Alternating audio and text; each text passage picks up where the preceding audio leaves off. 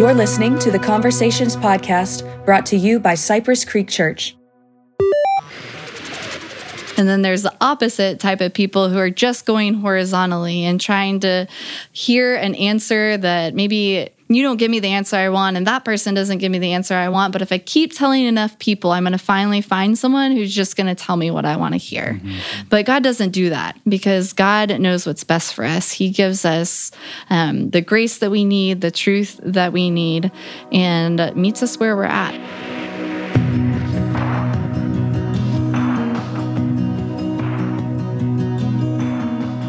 Welcome to the Conversations podcast. I'm Taylor, here joined by two very special guests. First is lead pastor Jose Abaroa. Thanks for being here, Jose. Hey guys, good morning, and I'm very excited about this next special guest. The next special guest is Taylor Abaroa. Taylor, great name, and welcome to the podcast. Thank you for having me. Absolutely. Y'all continued the Church That Heals series. And so I love asking usually the speaker from the week to kind of unpack kind of their, just how they kind of processed and prepared for the message. And so maybe I'll start with you, Jose, but I'd love to hear, Taylor, you as well, as y'all both tag teamed this week's message. Well, we have already gone through all of this as a staff before, so it's not new content that we're necessarily working up for the first time. And this has been a process for us. Relational connection as a whole is something that, of course, we've always looked at this and seen it as a church. And personally, I was really excited because we had this idea many weeks ago that Taylor and I would co-speak, co-teach this week. And so I think the process was fun. Yeah, it was fun. And I think that for us, like Jose said, this has been a process that we've walked out for most of our marriage and have continued to grow in. And so like we said on Sunday morning, during our message, that we're pretty different. I'm introverted, Jose's extroverted. Mm-hmm. I'm an internal processor, Jose's an external processor, and our personalities and giftings and talents are different. And so it was fun to get to talk about something that we have worked at and are continuing to work at and work out the process. Yeah, one interesting thing is that I'm very spontaneous and I'm like to fly by the seam of my pants, and Taylor is not. She's a planner. Love to plan. And so the fun part was that this week with that tension, I would say that that's one of the biggest tensions because I'm like, yeah, we'll figure it out later. She's like, no, well, let's figure it out right now. And then I'll get 15, 20 minutes and I'm like, I need a break. I need to think about something else and change. And so we actually had a lot of fun in the preparing process. That's awesome. No, y'all did a great job talking about relational connection. So my first question has to do more with what are some of the big things that prevent us from relational connection? Y'all kind of touched on it, and it was cool how y'all both shared, just even now, how you were sharing just the differences in personalities and wirings and all that. But what do y'all think are some of the biggest kind of hindrances to relational connection?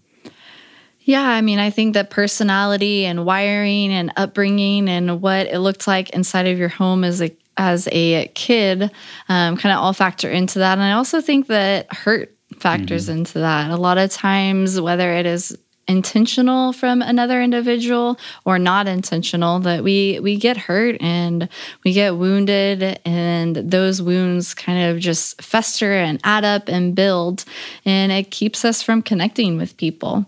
Or we try to over-connect with people so that we hide behind that connection. And so I think that is, it's personality and upbringing, and I think it also is family hurt or hurt from other people. Yeah, and those wounds create these false expectations. Because we've been hurt, then we either try or place an expectation of trying to reconcile that hurt with another person or another relationship, and it leads to speculation. And one of my favorite quotes is lack of communication leads to vain imagination. So we don't communicate oftentimes what we are thinking or expecting. And because of that, it leads to vain imagination. And so you think things that aren't even a reality in our relationships. But if we were to speak them and say, hey, I feel this way. You said this and it made me feel this. Now we're giving them an opportunity to either say sorry Or, yeah, man, I'm sorry that made you feel that way. Actually, what I thought was, or what I was trying to communicate was, X, Y, or Z. And it's important to be vulnerable and continue to try to gain a relational connection.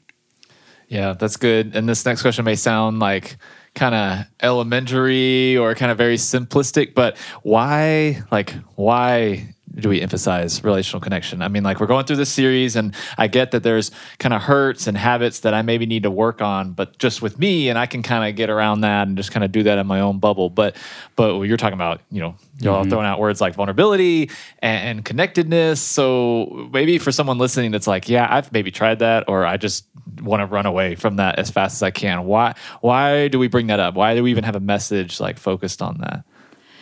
Yeah, I think that I would fall in the category of one of those people who a lot of times would want to run away or would want to hide. And I think that we are not self-sustaining beings. As much as I would like to be independent, as much as I would like to meet my own needs, we need God to meet our needs, and we need other people to meet our needs. And so when all of those hurts and hangups and habits get in the way of allowing others to show us grace or show us kindness or pour into us, I think that's where you start to see some yellow and red flags. And as for the why is we need that connection. We were made with that connection. I shared the example of infants, and when a baby's born, a baby has needs, and you can meet the physical needs of that baby, but that baby's not going to thrive and grow. And so that's how we are, even as adults or as teenagers or wherever you are in your life. We have needs that God specifically designed for other people to meet. Yeah, that's good. I even loved how Dr. Henry Cloud kind of used when he's talking about the heart surgeon example and just the 2 valves in and 2 valves out, and just how so much focus and emphasis on the output is going to lead to burnout and just feeling empty. And so I think that that's definitely a role that connectedness kind of plays. Mm-hmm. Jose, I love the story you mentioned about hide and go seek, and I thought it was going to be more of a funny story, and then it got deep, and I loved it. But that idea of just getting used to hiding and just being almost like a professional hider when it comes to this kind of stuff. So what are some maybe kind of like practical ways that maybe as someone who's just been a lifetime hider of all things, whether church or just with people in general, like what are ways that y'all have kind of seen or kind of worked on being more vulnerable and just even being more connected to people relationally? Yeah, I think there's 2 types of people. There's the hiders and then there's the finders. And if you're a hider, I would say find a person that is safe, that's going to listen. Share, maybe look internally and ask yourself, why do I tend to hide? What's keeping me from sharing? What's keeping me from allowing another person in? What's keeping me from being vulnerable? And then find a safe person to go and share those things with. And then for the finders, I would put myself in this category. Sometimes I'm looking for some people that don't want to be found.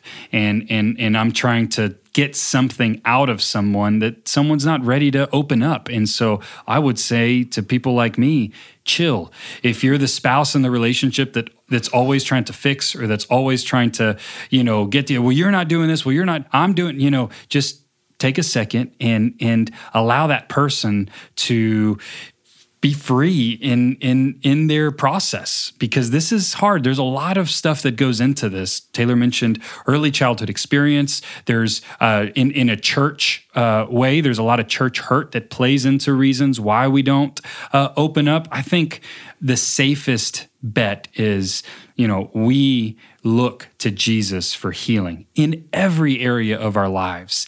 And I love the story in John chapter 9 when Jesus is telling the man who, saying, there's no one I don't have a buddy. I don't have anybody to put me into the pool of Bethesda for healing. And he's talking to the healer himself.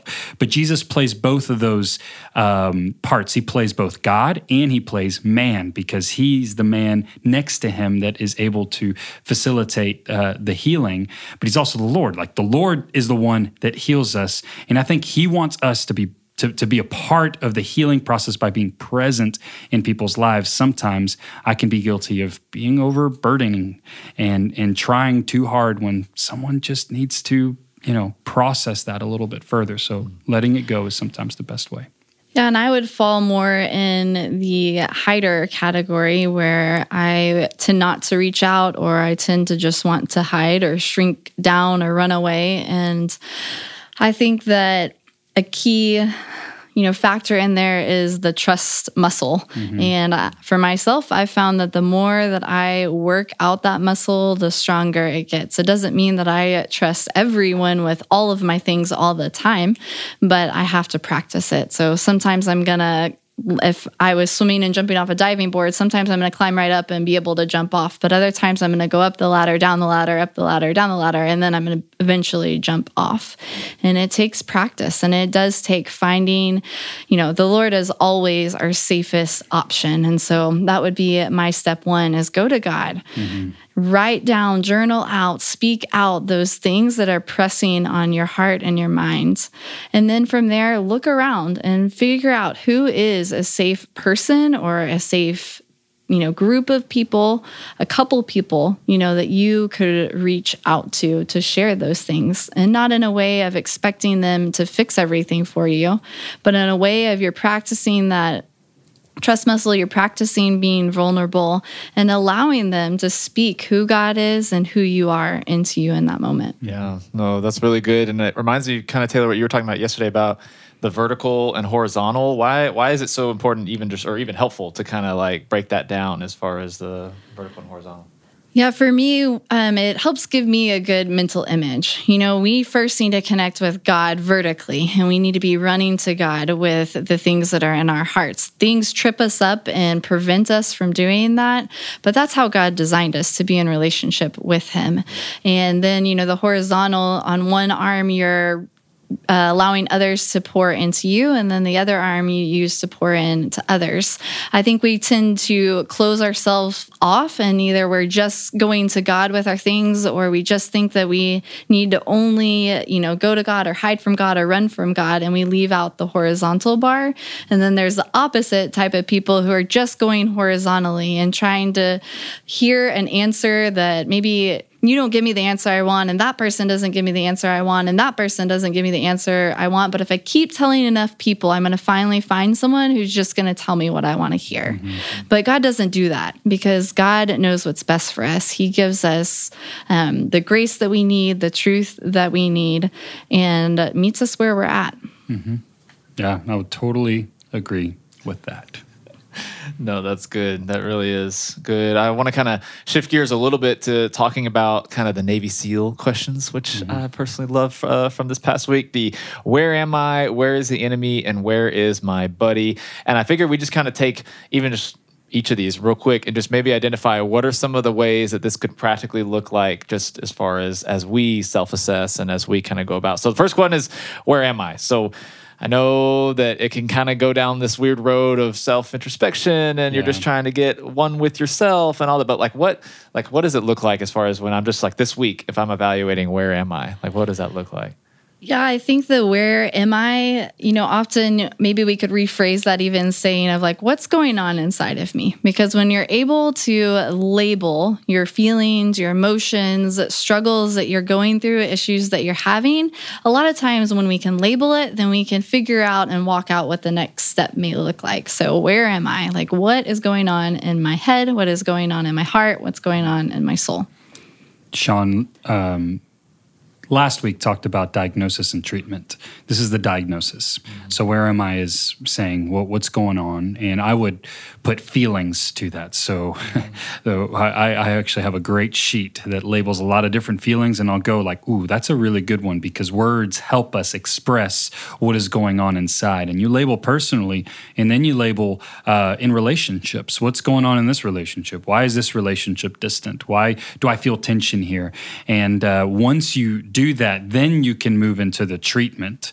I'm skipping the enemy, but I think the important part of the treatment is we are called to live in relationship with one another as the body of Christ. Very clearly, Jesus said, the world will know me by the way that you love one another. I think that's John chapter 13. So it's super important that we have love between one another. And we can say that we love each other all day long, but actually doing it and living it out and feeling it, That's the hard part. And that's the stuff that we need to be healed in order to really do well. And so the treatment may look different ways, but I think diagnosing is really important, because then when you have that conversation, you're not trying to, fix the other person or try to make the other person recognize that they're wrong and that you are right, and just entering into all this bickering that is all too common these days. I feel like more than usual. So that was more than just a few practical steps, but I think that's what I'd say for where am I. No, I love it. I think for me, this has been kind of on the forefront of my mind over the last few weeks since the staff has gone over it. And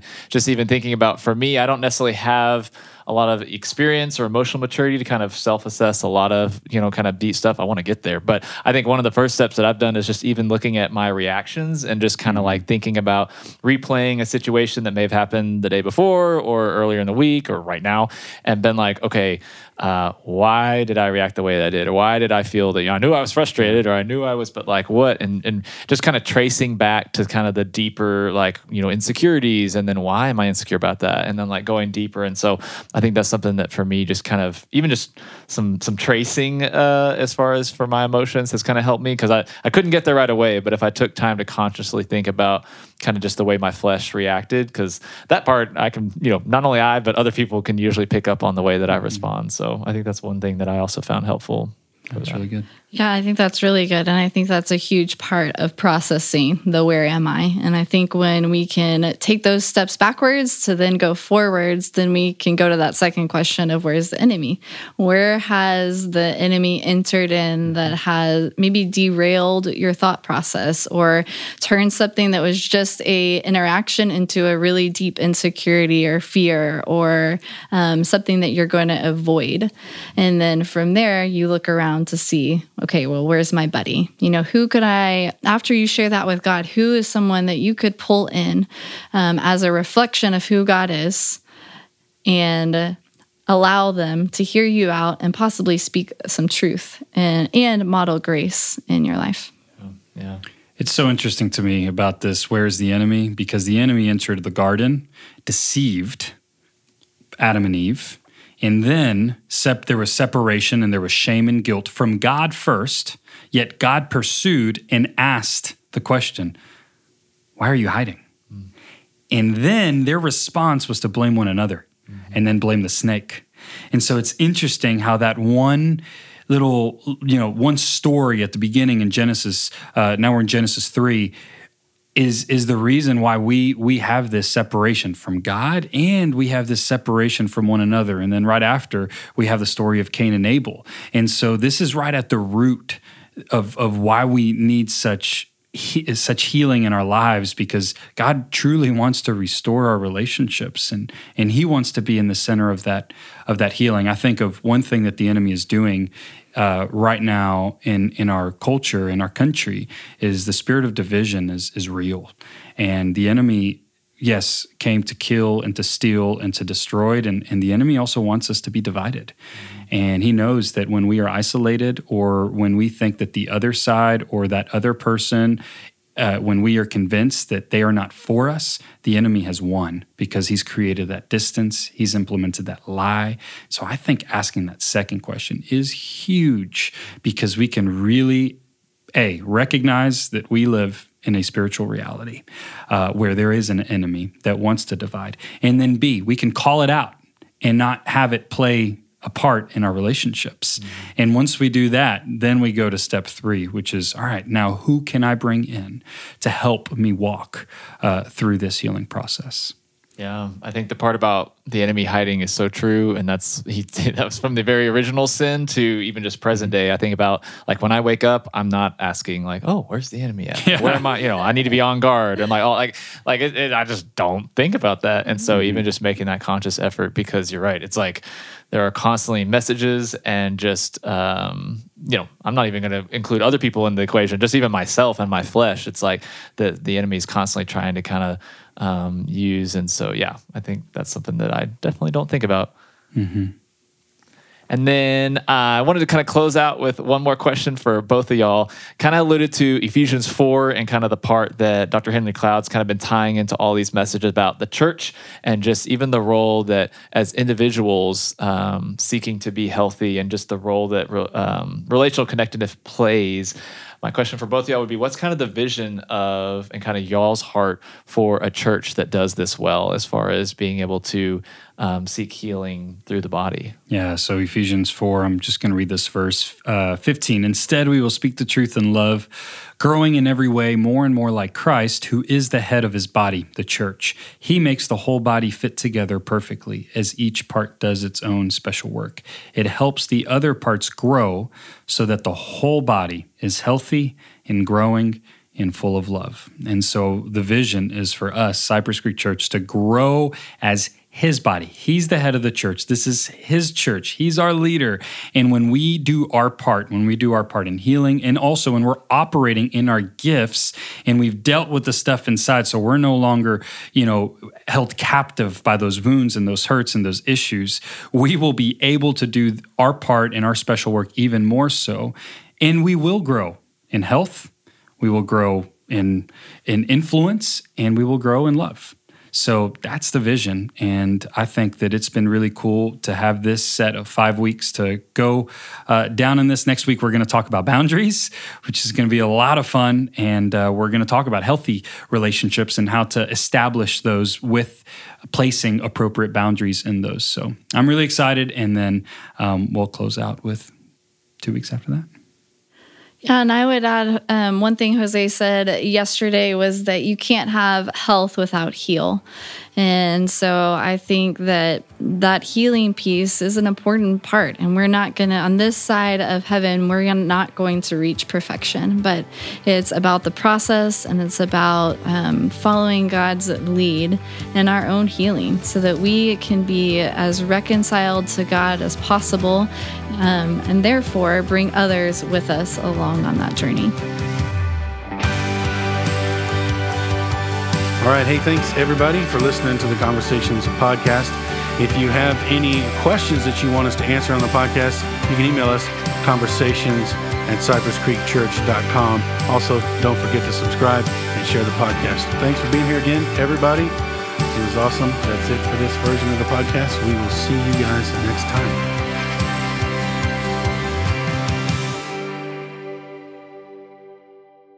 Let's